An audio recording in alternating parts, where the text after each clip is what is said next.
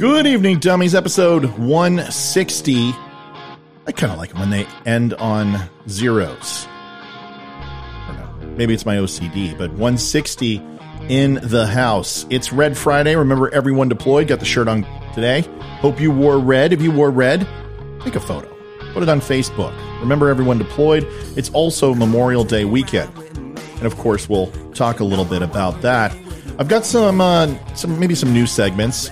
I used to put a lot of pictures in my show. I kind of stopped doing that. It just really didn't add a lot to it. But I think I can start adding a little bit more and more. We're going to talk about a few fans and non-fans tonight. There's questions that come in, and I figured, why not do them on the air? As long as they are civil and somewhat articulated in a educated and well thought out fashion, I'll put them on the show. I promised a few people that I would also pick a winner on the Joe Biden meme that I posted a few days back, so I'll do that as well. But first, we are going to go over a couple of things. What are we talking about? What are we going to be doing tonight? 160. It's got to be a good show because I'm not doing one Monday. It's Memorial Day. Kind of do a blackout on Monday. No work, no nothing, just reflection and that type of stuff. Tonight, reindeer games got run over by Grandpa. An interesting tale of a young man who decided to take on the wrong 72-year-old grandfather. Holy crap, this story is amazing. If you haven't listened to it, it just really makes me wonder, one day, could I be a 72-year-old grandpa as a 20-something-year-old kid walks into my house and wants to do me harm and literally turn that person into a piñata? It's a fantastic story. We will share that with you. Thanks to all the guys over in Still Point for sharing this with me. Gentlemen, I appreciate it. Did you know cicada, spelled backwards, is Adakis? That's right. What does that mean? Really absolutely nothing. I couldn't think of a title, so I was like, Adakis, that looks kind of interesting, but it doesn't mean a damn thing. Thank you for your service. Is Memorial Day all about thank you for your service? Yes and no. I think if you asked a veteran, they would tell you no. If you asked most of the general pop, they would probably say yes. Which one's right? Which one's wrong? Well, we're going to dive into it. This is a big topic on this day and only this day alone. So let's do that together. But first, I have a dilemma. I've got the joke, and I've got a PG version, and I've got a I'm going to get in trouble if I say it version. So this is what I was going, well, no, I'll do the one that's safe. What do priests say to get rid of insects in the church? Let us spray. Right. It's good. It's simple, right? But this next one, oh God, I had it first. I'm like, I'm going to say it. I've got cojones. I've got gumption. I'm going to take the hits because it's, I tend to point out everybody's faults at one point or another, even my own. So here it is, and I'm sorry for my female viewers, and I have a lot, and I'm so sorry. And listen, it's just a joke, okay? Let's just brace ourselves for this moment. Let's just take a moment. All cicada must be female because they never shut the fuck up. God, I'm sorry.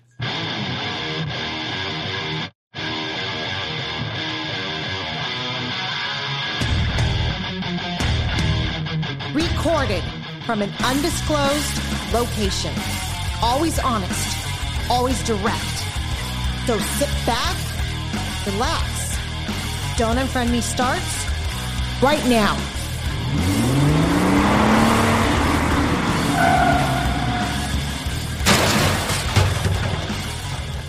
Well, welcome back, everybody. It's going to be a good show. Just making sure no one's going to throw anything. I'm holding up my Don't Unfriend Me coaster, and you can buy these nowhere. Sorry. If you want one, let me know, but it's fantastic. I apologize for the joke. My wife, who is sitting to my left, which would be your right, just punched me. She's not here yet, but she always watches the show after I record it, and I promise you my arm hurts like a son of a gun. So my bad. Folks, who am I? What do we do here? My name is Matthew Spear. I am the host of Don't Unfriend Me. Had a great week at work, and I am excited to bring you a good show tonight. Completely different than any other show I've done. there's really nothing political about this show. I think I'll find something to talk about that's political. But overall, if you like the show, you don't like the show, you love me, you hate me, it really doesn't matter. Just don't unfriend me. That's the whole premise of the show. And it doesn't mean you can't ban somebody and block them from social media. That's not a real friend anyway. I'm talking about severing relationships because your next door neighbor, who've you known for 26 years and played doctor with, is voting for Joe Biden. Why in the hell are you not married to that person? First of all. Number two, why did you defriend them? That's really what this is about. It's not about Facebook. Facebook is the last thing that you should worry about. It's honestly a bunch of ones and zeros. It's as arbitrary as World of Warcraft. Yes, you may be a multimillionaire in World of Warcraft and have a elite 110 level dragon slaying character who 10-manned the Lich King and then sold him by yourself and whatever and got touched by a magical dwarf fairy. But really, if the power goes out, you have nothing. And that's really what Facebook is all about. If the power goes out, you have nothing. My brother, who I don't talk about ever because I don't know, I haven't talked to him in I don't even know how many years, which is a shame, said something profound. And he is a smart guy. Sometimes he's not. Same with me. He said, it's not music if the power goes out and you can't play. It's fantastic. It's true. It isn't music. If you can't pick up your instrument and go acoustic and go unplugged, then it's not really music, is it? Anyway, I digress. You can find me on YouTube, on Facebook, everywhere else. Throw me a like, share, follow. Please do that. It keeps the lights on. I would greatly appreciate it. And also, don'tunfriendme.com. You can visit don'tunfriendme.com. It has all of my podcasts, my videos, my catalog, blog. You can get in touch with me there. I'm going to add a chat function on there. Why? Because I'm a glutton for punishment. But either way, this is a small-time podcast. We are growing. We are on the precipice of 20,000 followers on Facebook. I really don't spend a lot of time on the other channels. I just put all my effort into one, and if they grow, great. If they don't, they don't grow. But Facebook is really where I lay my head at night, unless the power goes out. So tonight, first thing, Josh Howse. It's an interesting way to spell your last name, Howse, kind of like Houzz, which is the interior design site, Howse, which I always want to call Who's. But your name, I actually want to say Howse, so good for you. He says, hey, Matt, could you throw out a simple hello to a growing fan? My favorite stop for straight up no bullshit talk. Hello.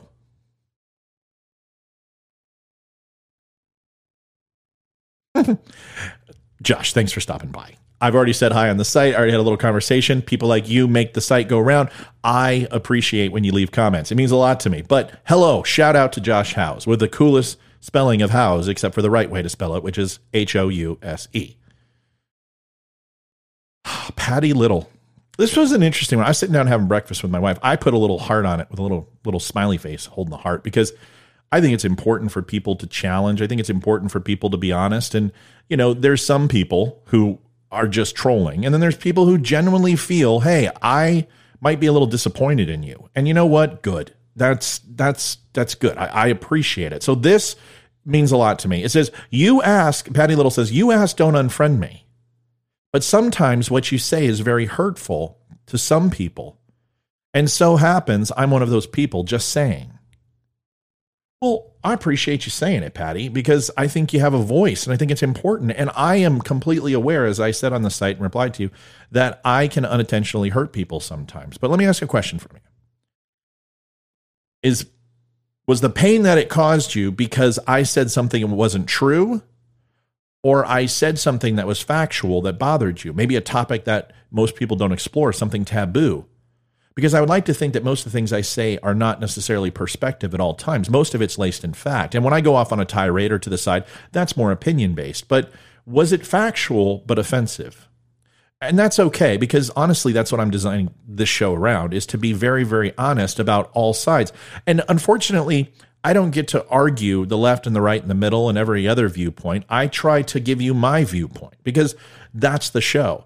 And if you're looking for other viewpoints, there's other shows to do that. But here's the thing. In your tone of your message, it makes me feel like you've watched my show, you somewhat enjoy it, but there are things that I say that really piss you off. That is okay with me. And I promise you I'm not going to change. Because here's why. If I told you I was going to give you $1, would you take it? Of course. But then what if I told you if I was going to give you 90 cents, but I was going to take 10 cents away occasionally, but you'd still get 90? Would you do it? Well, of course. Who wouldn't? As long as in the end, I'm not losing money, right? Where I say, I'm going to give you $1, but you're going to have to give me $1.10 back. That's taking withdrawals from your bank and ultimately leaving you in the red. Well, that's kind of like this show. If 90% of it makes you go, okay, I understand, that makes me think, or I agree, or I somewhat disagree, but I'm not pissed off, but I only piss you off 10% of the time. Is that not a good trade? Or do we focus on the minority? It's just a question. It's certainly not an excuse for my behavior. I will never apologize for anything I say on this show. I don't, because if I say it, either it was a slip or I actually meant it. And if it's a slip, I'm not going to apologize because people make mistakes. But I understand where you're coming from. I have shows that I watch where I get frustrated too, especially around the veteran topic or people who bash the American flag and things of that effect. That bothers me. But I might get offended. But really, what then? What happens to you? You get offended. You get upset. So what? In 5 years, are you going to care what I say on this show? Of course you won't. You're a powerful, smart, intelligent human being.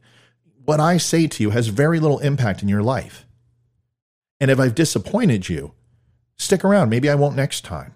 But either way, I appreciate you saying something. That is what I want from people who watch the show. I want you to challenge in a respectful way, and I'll be respectful, and then that's how we get along. In my eyes, shit begets shit. If you treat me a certain way, I'm going to treat you back the same way. My stalker, for example, came in swinging and wanted to go to war. Well, they got whatever they deserved. But Patty, you came in and you were honest, and I appreciate that. So therefore, I'm going to give you a little bit of time on the show to tell you, stick around. I hope you do. I hope you stay here and keep watching if you're in that 90, 80, 70, 60% column. But if I'm withdrawing from your bank and I'm not putting anything back into it, I would say this is a waste of your time, and it's okay. Thanks so much for talking to me about it. And I also appreciate, once again, the comment. I put up a Joe Biden picture. Here it is. And this picture basically said, caption this. Quote, and there I was. And your job was to finish the sentence. I challenged viewers and said that whoever was the winner would get on the show. Well, I'm also going to pick the worst comment because I had to. And there were some doozies. There were some good ones. I mean, to pick the right one came in early. It was like one of the first 4 comments. But this one, and Letitia Hickson, I believe it is. I don't know. Says, I don't know if you all know. Oh, I'm sorry. I said it wrong. Yeah, I don't know if you all know this, but that's not Biden. Biden has blue eyes and a cleft chin. Wake up. You are in a movie. I thought all the QAnon people left. First of all, the picture's darkened so the font can stand out. And by adding a filter onto it, it's darkened his eyes. He does have a cleft chin. He just happens to be 117 years old, and the cleft has lost its firm resolve. The iron chin is now Play-Doh. It's Joe Biden. He's just old, man. He's old. You know, the thing. He got old. What do you want? The winner of the comment is Bonnie Lee. Bonnie says, standing by the Iron Dome in China, talking to Putin. It's fantastic. So many geographical errors in one sentence. The Iron Dome is in, obviously, Israel. And Putin would never necessarily be in China. And Biden wouldn't be in China talking to Putin with the Iron Dome. It's fantastic. It's just one of those comments that is so easy off the tongue, but literally is a grenade for your brain. I love it. It's fantastic. And Bonnie, you are the winner. I don't know if I have my angels and stuff, my sound effects on here. Hold, do I? I'll give you I hope a clap. If not, I'm going to have to put it in post. There's an applause. I don't think it's registered. We'll put it in there. We'll get it in post, folks. It's interesting. Well, let's get into it. We know what we have to do. After you like, share, follow, and subscribe, and I thank you for taking the time with me, we are going to go over cicadas. Now, here's the thing. Cicadas, I didn't know a lot about them. And I thought they were predominantly on the East Coast, but I remember in Houston, my dog dug up a bug and had this bug in her mouth, and it sounded like a muffled squeaky toy. And we thought she had swallowed one of her toys. And every time I tried to open her mouth, we heard this horrible, horrible sound that sounded really like this.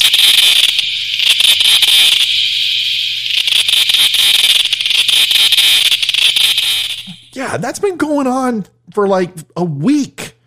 And there are millions of these things on the East Coast. Now, I lived in Virginia. I went through Intel training here, and I spent some time at different bases in Virginia and different establishments. But I never had experienced cicada before. But these freaking things are loud. So I decided to educate all of you. And listen, New Mexico has its balloon and its chili festival. Bakersfield has its insatiable heat and air pollution.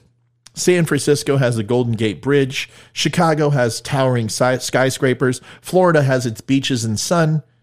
The East Coast has cicada.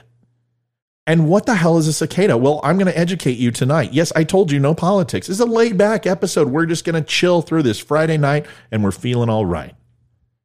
Billions of periodical cicadas are expected to emerge across 15 states in the coming weeks.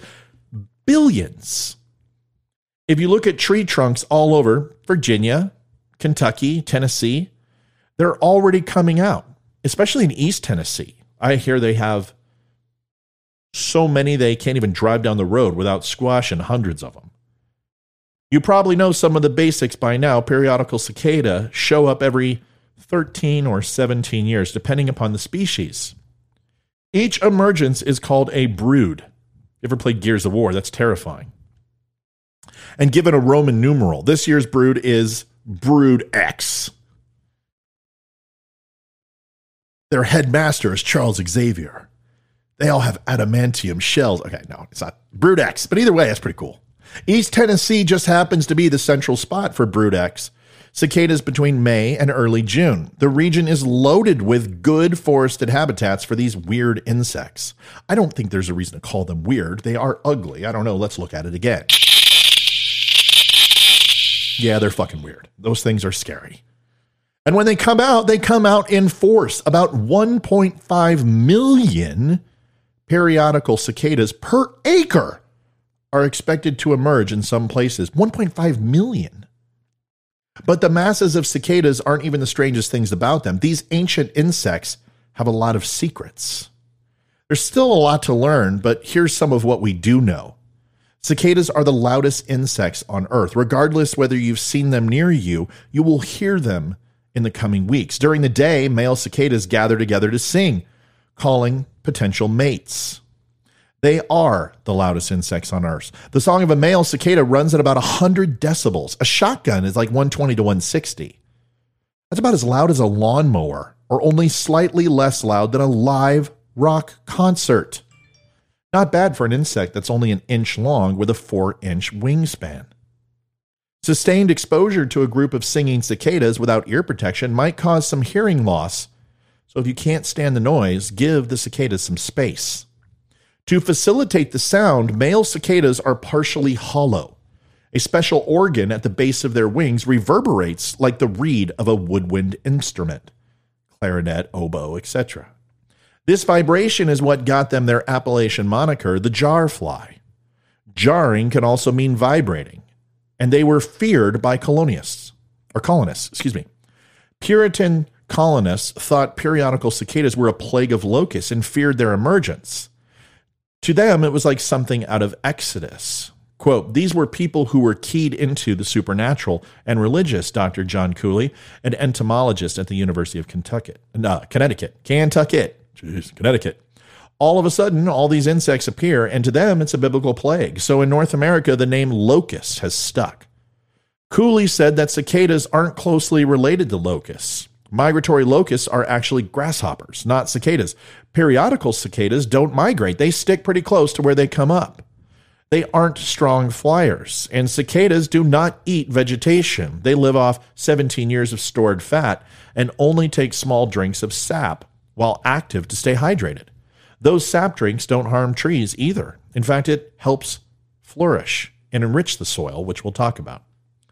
They are ancient insects. Periodical cicadas actually predate human presence in North America.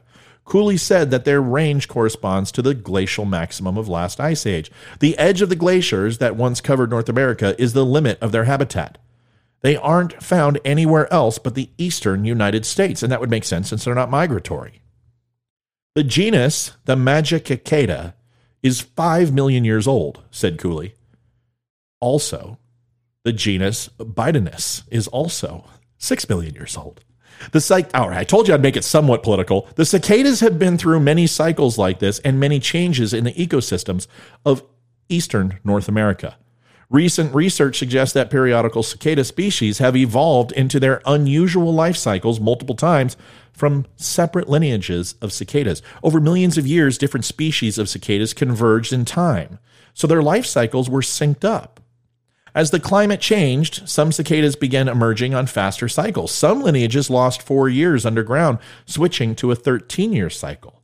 Scientists estimate that this first happened roughly 500,000 years ago, or when Joe Biden took office for the first time. It's one of the 7 wonders of the biological world, said Cooley, so appreciate it as if it happens and recognize that it's a part of the natural cycle of our eastern forests. No one really knows about the timing. It's not entirely clear how cicadas judge time. Scientists think that cicadas take cues from the sap of their host plants, but precisely what was not clear. We do not sure, this is improperly said and written, we do not know what in the fluid flow the cicadas are detecting, wrote Jane Kritsky, a professor and cicada researcher at Mount St. Joseph University in Ohio. I'm sure they're not an English major. Trees and shrubs pump fluid to their roots differently depending upon the season, Christie said, that it was probable that cicadas were detecting that flow. Unlike crickets, they sing during the day. Roughly 5 days after they emerge, the males will begin to congregate and sing. Each cicada species has a slightly different song. The females use the singing to locate mates of the correct species. Males only sing during the day because cicadas are clumsy flyers and can't see very well in the dark. They stay quiet after sunset because they just can't find each other. Their time above ground is for mating. After between 4 to 6 weeks of singing and sex, the cicadas die. Sounds like a rocking good time. Once the cicadas mate, the females fly from branch to branch, laying eggs.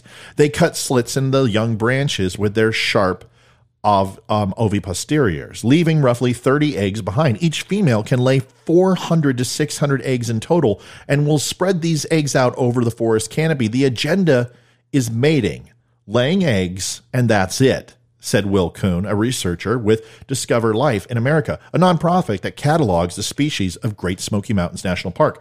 Quote, it is all about the sex, basically. It's their last hurrah. What a life.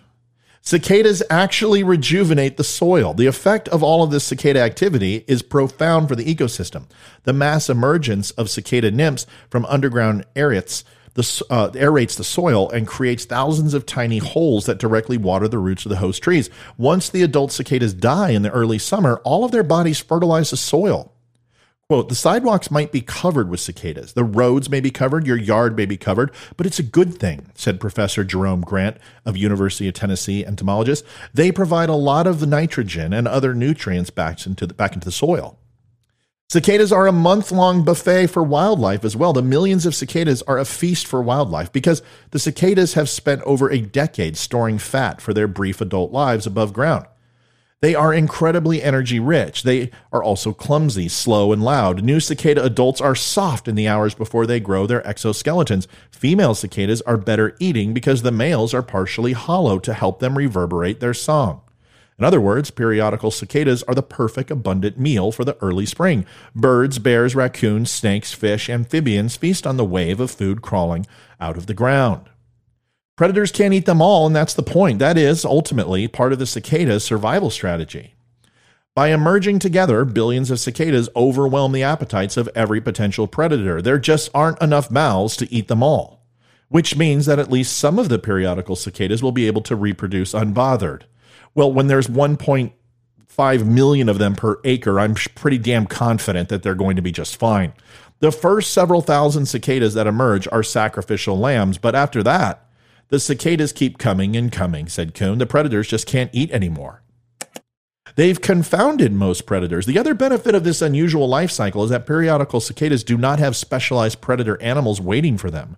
Prey animals often have predators that sync up their life cycles to match the prey. Other cicadas have to contend with a giant cicada killer, the largest wasp in North America. This wasp lays its eggs inside of annual cicadas. The wasp larvae eat their way out. Holy shit. That sounds horrible. Well, at least you get to have sex for a bunch of times before you're completely devoured. Isn't that like most of the animal kingdom? Praying mantis.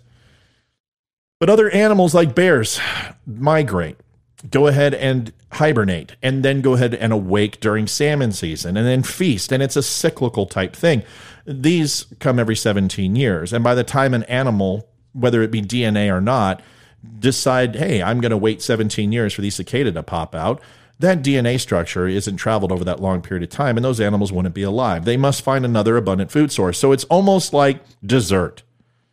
They have to hunt for their appetizer, their main course, and then they get dessert every 17 years, which is the cicada. It's interesting. They can have a sexually transmitted disease, a zombie disease. Holy, with all that sex, of course. I'm wondering if they're using safe sex. Periodical cicadas are susceptible to specialized mind control fungi called Massospora. Wow. These fungi infect the periodical cicadas and force them to engage in exaggerated sexual displays to infect other cicadas. Holy shit, these fucking things rock. I mean, all they're doing is fucking and eating and going back down in the ground. This is good stuff. When we go to the ground, it's 6 feet under and we die. They get to come up and have a ball every 17 years. I got the short end of the stick.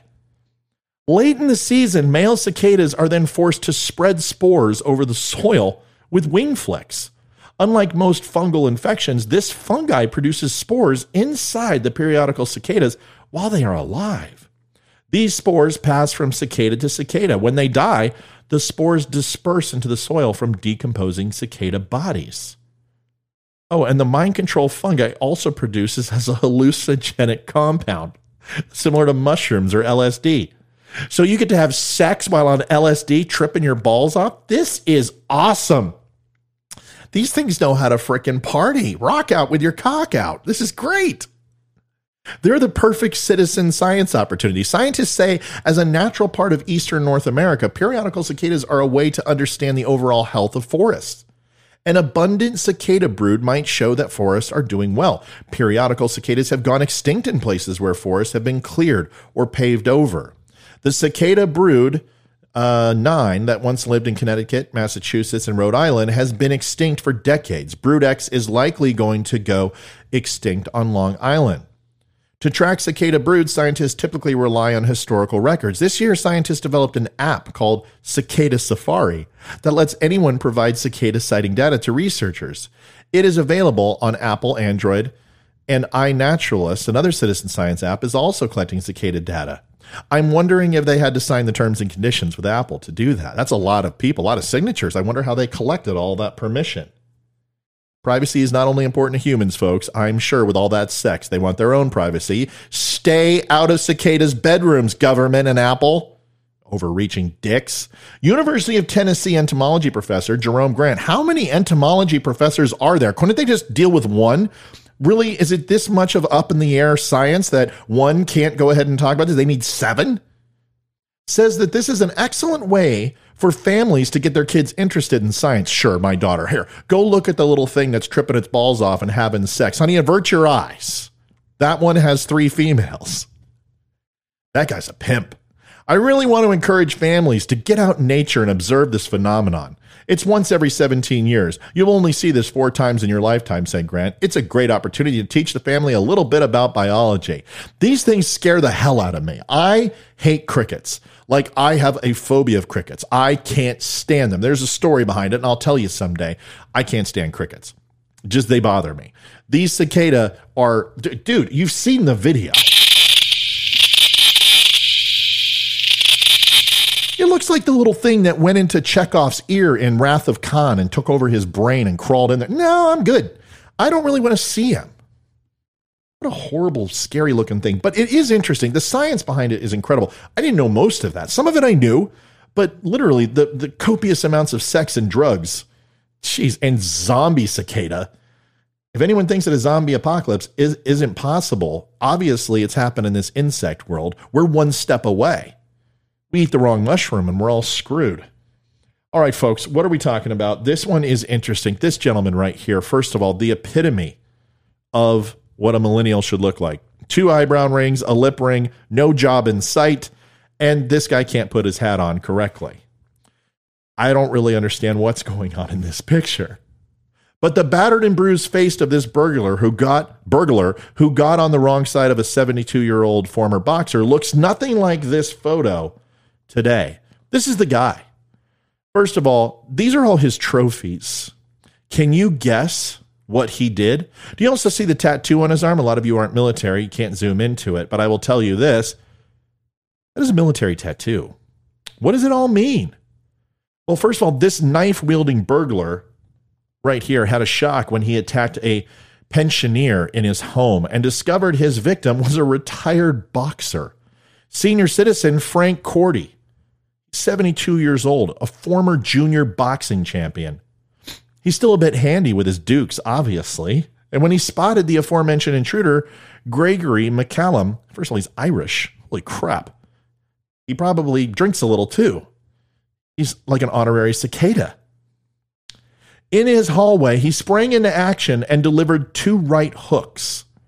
Battered and caught out, Gregory McCallum, before his encounter with Frank Cordy, and after, looking ever so slightly worse for wear in this photo. Holy crap. Oh man, that guy just got wrecked. If you're on the podcast, please go to my site and take a look at this. This guy looks like he got hit by a truck. This is the ugly tree. Did he rip out his freaking lip ring? Because his mouth literally looks like he's been dead for like 6 weeks. I've seen corpses look better than this. The blows were so powerful that McCallum, who had just lunged at Mr. Cordy with a knife, was left looking like he had been in a car accident. The pensioner then restrained him until police arrived. He was jailed for 4.5 years yesterday after a judge told him he had got what he deserved. After sentencing, Mr. Cordy said, "I was scared when he first drew the knife, but most people would have acted in the same way. If you can't defend what's yours, where are we at?" I promise you, this man was not scared. Here, let me show you a picture. This is him at 16 years old. He looks like Rocky Marciano in that he's 35. This is 16. His arms are bigger than mine, and I've been lifting longer than he's been alive by 3. It's ridiculous. Look at this guy. He's built like a brick shithouse. He wasn't scared. He's just doing that to stop from going to jail. And then I want you to look at the other guy. This is him at 16. Most assuredly a clown with pink fro hair and looks like he literally just got off of a 4-day bender with some cicada. Oxford Crown Court heard the break-in was the culmination of a long-running dispute over noise between the neighbors who lived in Botley, Oxford. McCallum, I've said his name like wrong 16 times. McCallum is it? Not McCallum, not McCallum, McCallum. A barman was having a rowdy party at his house on August 18th last year when police turned up after a complaint from a neighbor. McCallum, oh gosh, the Irish, why do you have to put Mick in front of everything? Why can't you just keep it their actual name? Son of a bitch.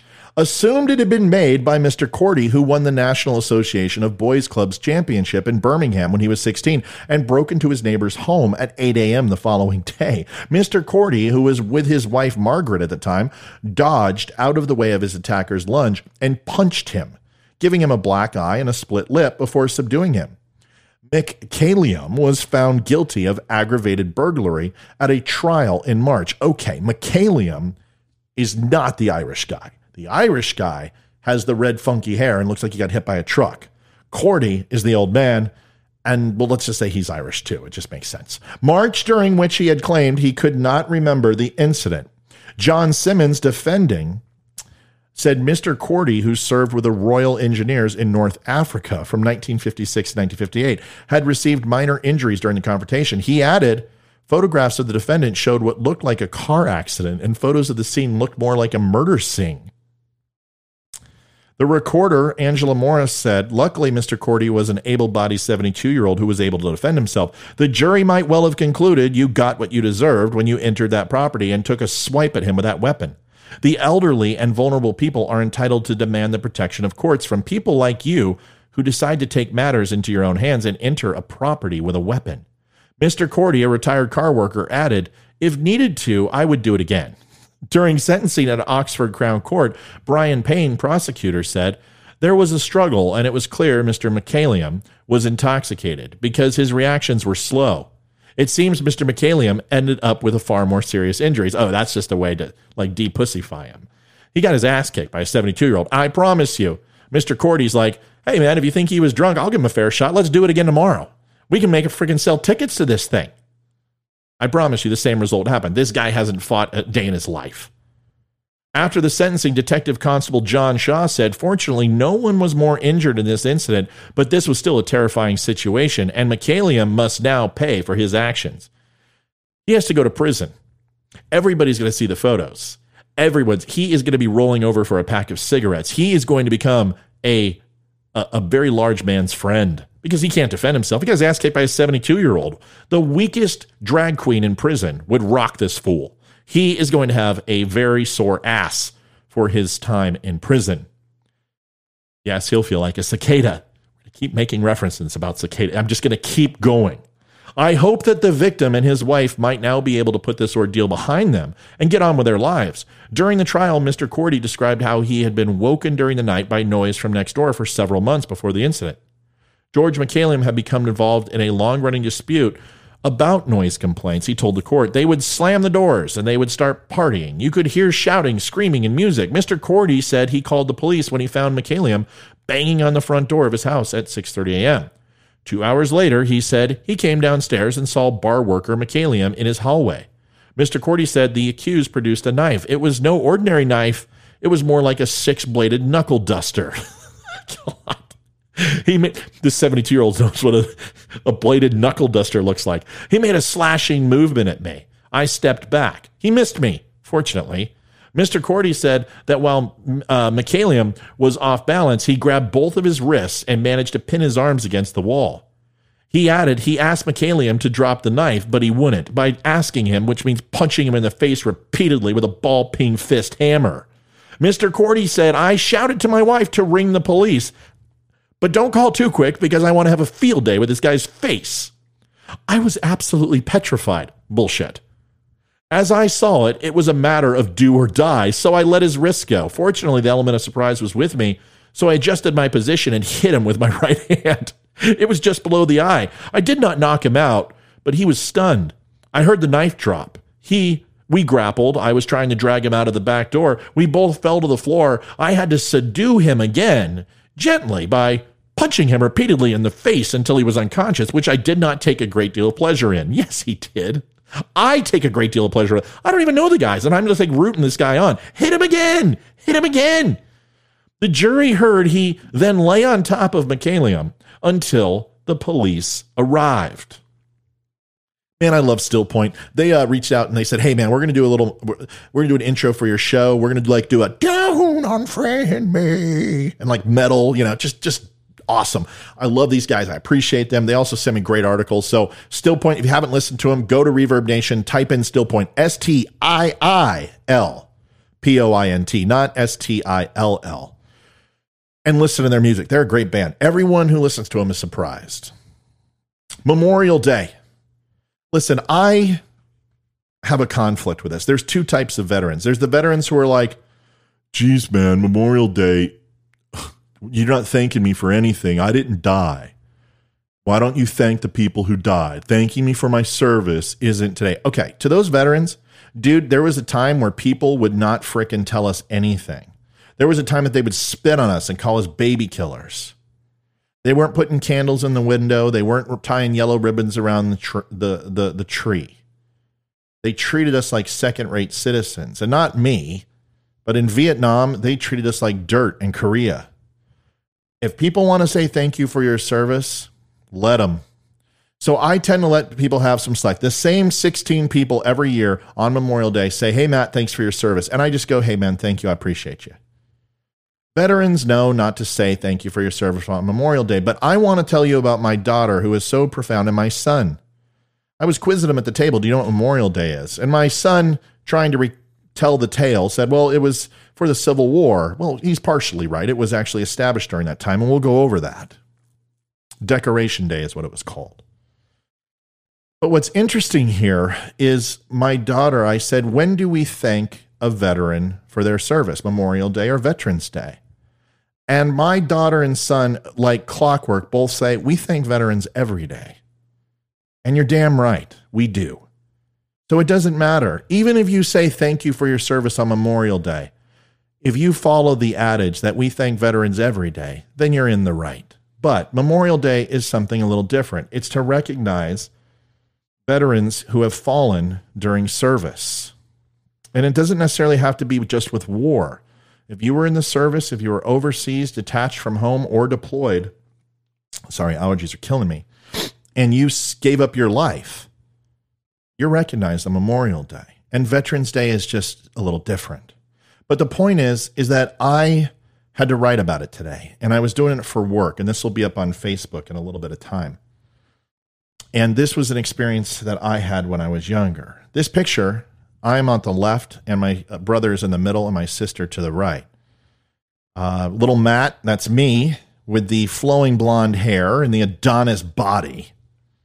I was a little swimmer. My brother Wade, and then my sister Kelly. We had lived on Neath Street in California, swimming every day in the summer, and John Wayne had passed away that evening, and it was all over the papers. Now, John Wayne did not serve, although he did a lot for war bonds and USO and was in a ton of war movies. He actually, by some people now, posthumously dishonor his memory by calling him a draft dodger, and I don't really care about any of that. We celebrated it because he was a very prominent figure in my parents' and my grandparents' lives. So we made a testament to him. We put a sign out, put American flags out, honoring his memory. And this story tells you what Memorial Day means to me. After sitting down for 30 minutes or so, I came up with this, and here it is. On Memorial Day, how does it make you feel, Matthew? These words were so very simple to understand, but entirely complex in their design. My father raced to the backyard in 1979. It was a beautiful day, full of swimming in our tepid pool. Skin bronzed from the California sun, the same sun bleaching our hair to the blondest of blonde, the blondest you've ever seen. He reached us without so much as a grasp for air, steadfast in his resolve to utter the words succinctly, but with fervor. As a Marine, we had come to expect this from our father. Kids, the paper is here. They want to take a picture of you and your sign outside, he exclaimed. We scrambled out of the pool, attempted to dry off with much vigor, but to little avail. When we reached the front yard, several neighbors had gathered. The local media was standing in wait, and we were going to be in the paper. Of course, the gravity of the situation was lost on me at the time. John Wayne who? We were forever immortalized in the chalky ink of the morning paper. We signed autographs for our neighbors and retold the story over Sara Lee coffee cake ad nauseum. It was the epitome of our young lives. I reflected little on the meaning of it all until my father asked me the question that prefaces this article. I remember cleaning up from the rudimentary memorial with a lackluster demeanor. I pulled the wooden staked flags from the ground and somewhat lazily tossed them in the garage. A garage that Red Fox would feel the urge to organize if his fictional character harbored the intent. I felt the hairs on my neck stand up on end as I slowly rotated my head posterior to where it once was. I felt my father's penetrating gaze. He slowly walked over to my position, bent over, and picked up the flags. He knelt by my side and told me of his service to our country, the meaning of the flag, and the intent behind its purpose. All of it spilt out of my mind as fast as it went in. I was 5 years old after all. But then he asked me the question that has been emblazoned in my mind since its inception. Matthew, how does a flag make you feel? I was dumbfounded. I didn't understand the question and tried my best to muster an answer that never came. My father explained to me that the flag is to be revered, to be protected, and to be treated with the utmost dignity and respect at all times. I simply asked, why?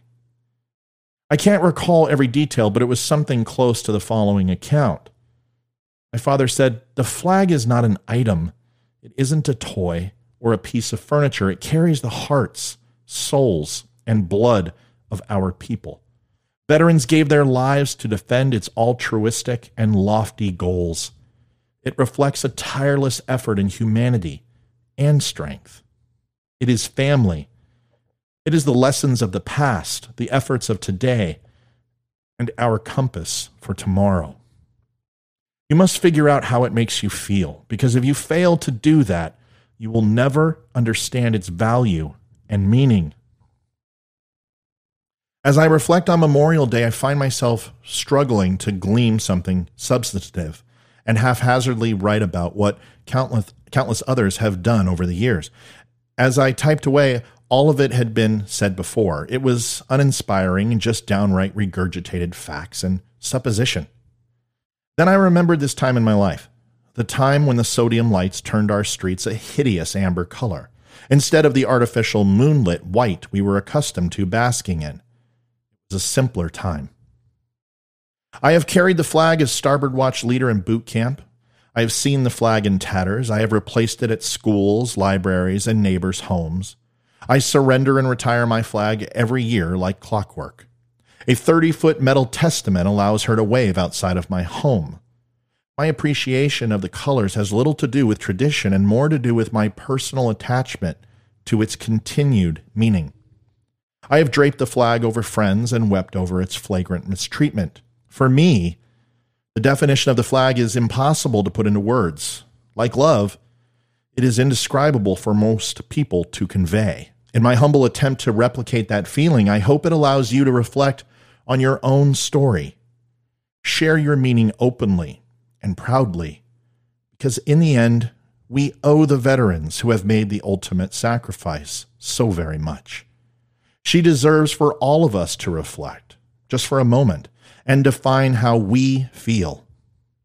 On this day of memory, that journey is for you to uncover as an American citizen and a patriot.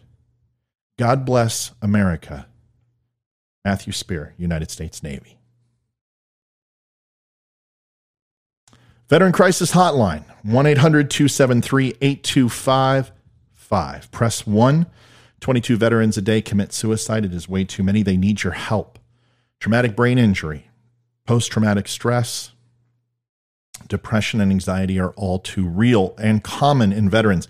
They need your help, but they don't like to talk about these things. So give it a try. Reach out. Make a phone call. If that doesn't help, reach out to me. I will talk to a veteran with you. I've done it many times for friends and other people who are trying to reach out to vets. If that doesn't work, they can go to don'tunfriendme.com, click on the VCL link. It is a hot button to give you a Skype call directly to VCL. You'll be connected immediately.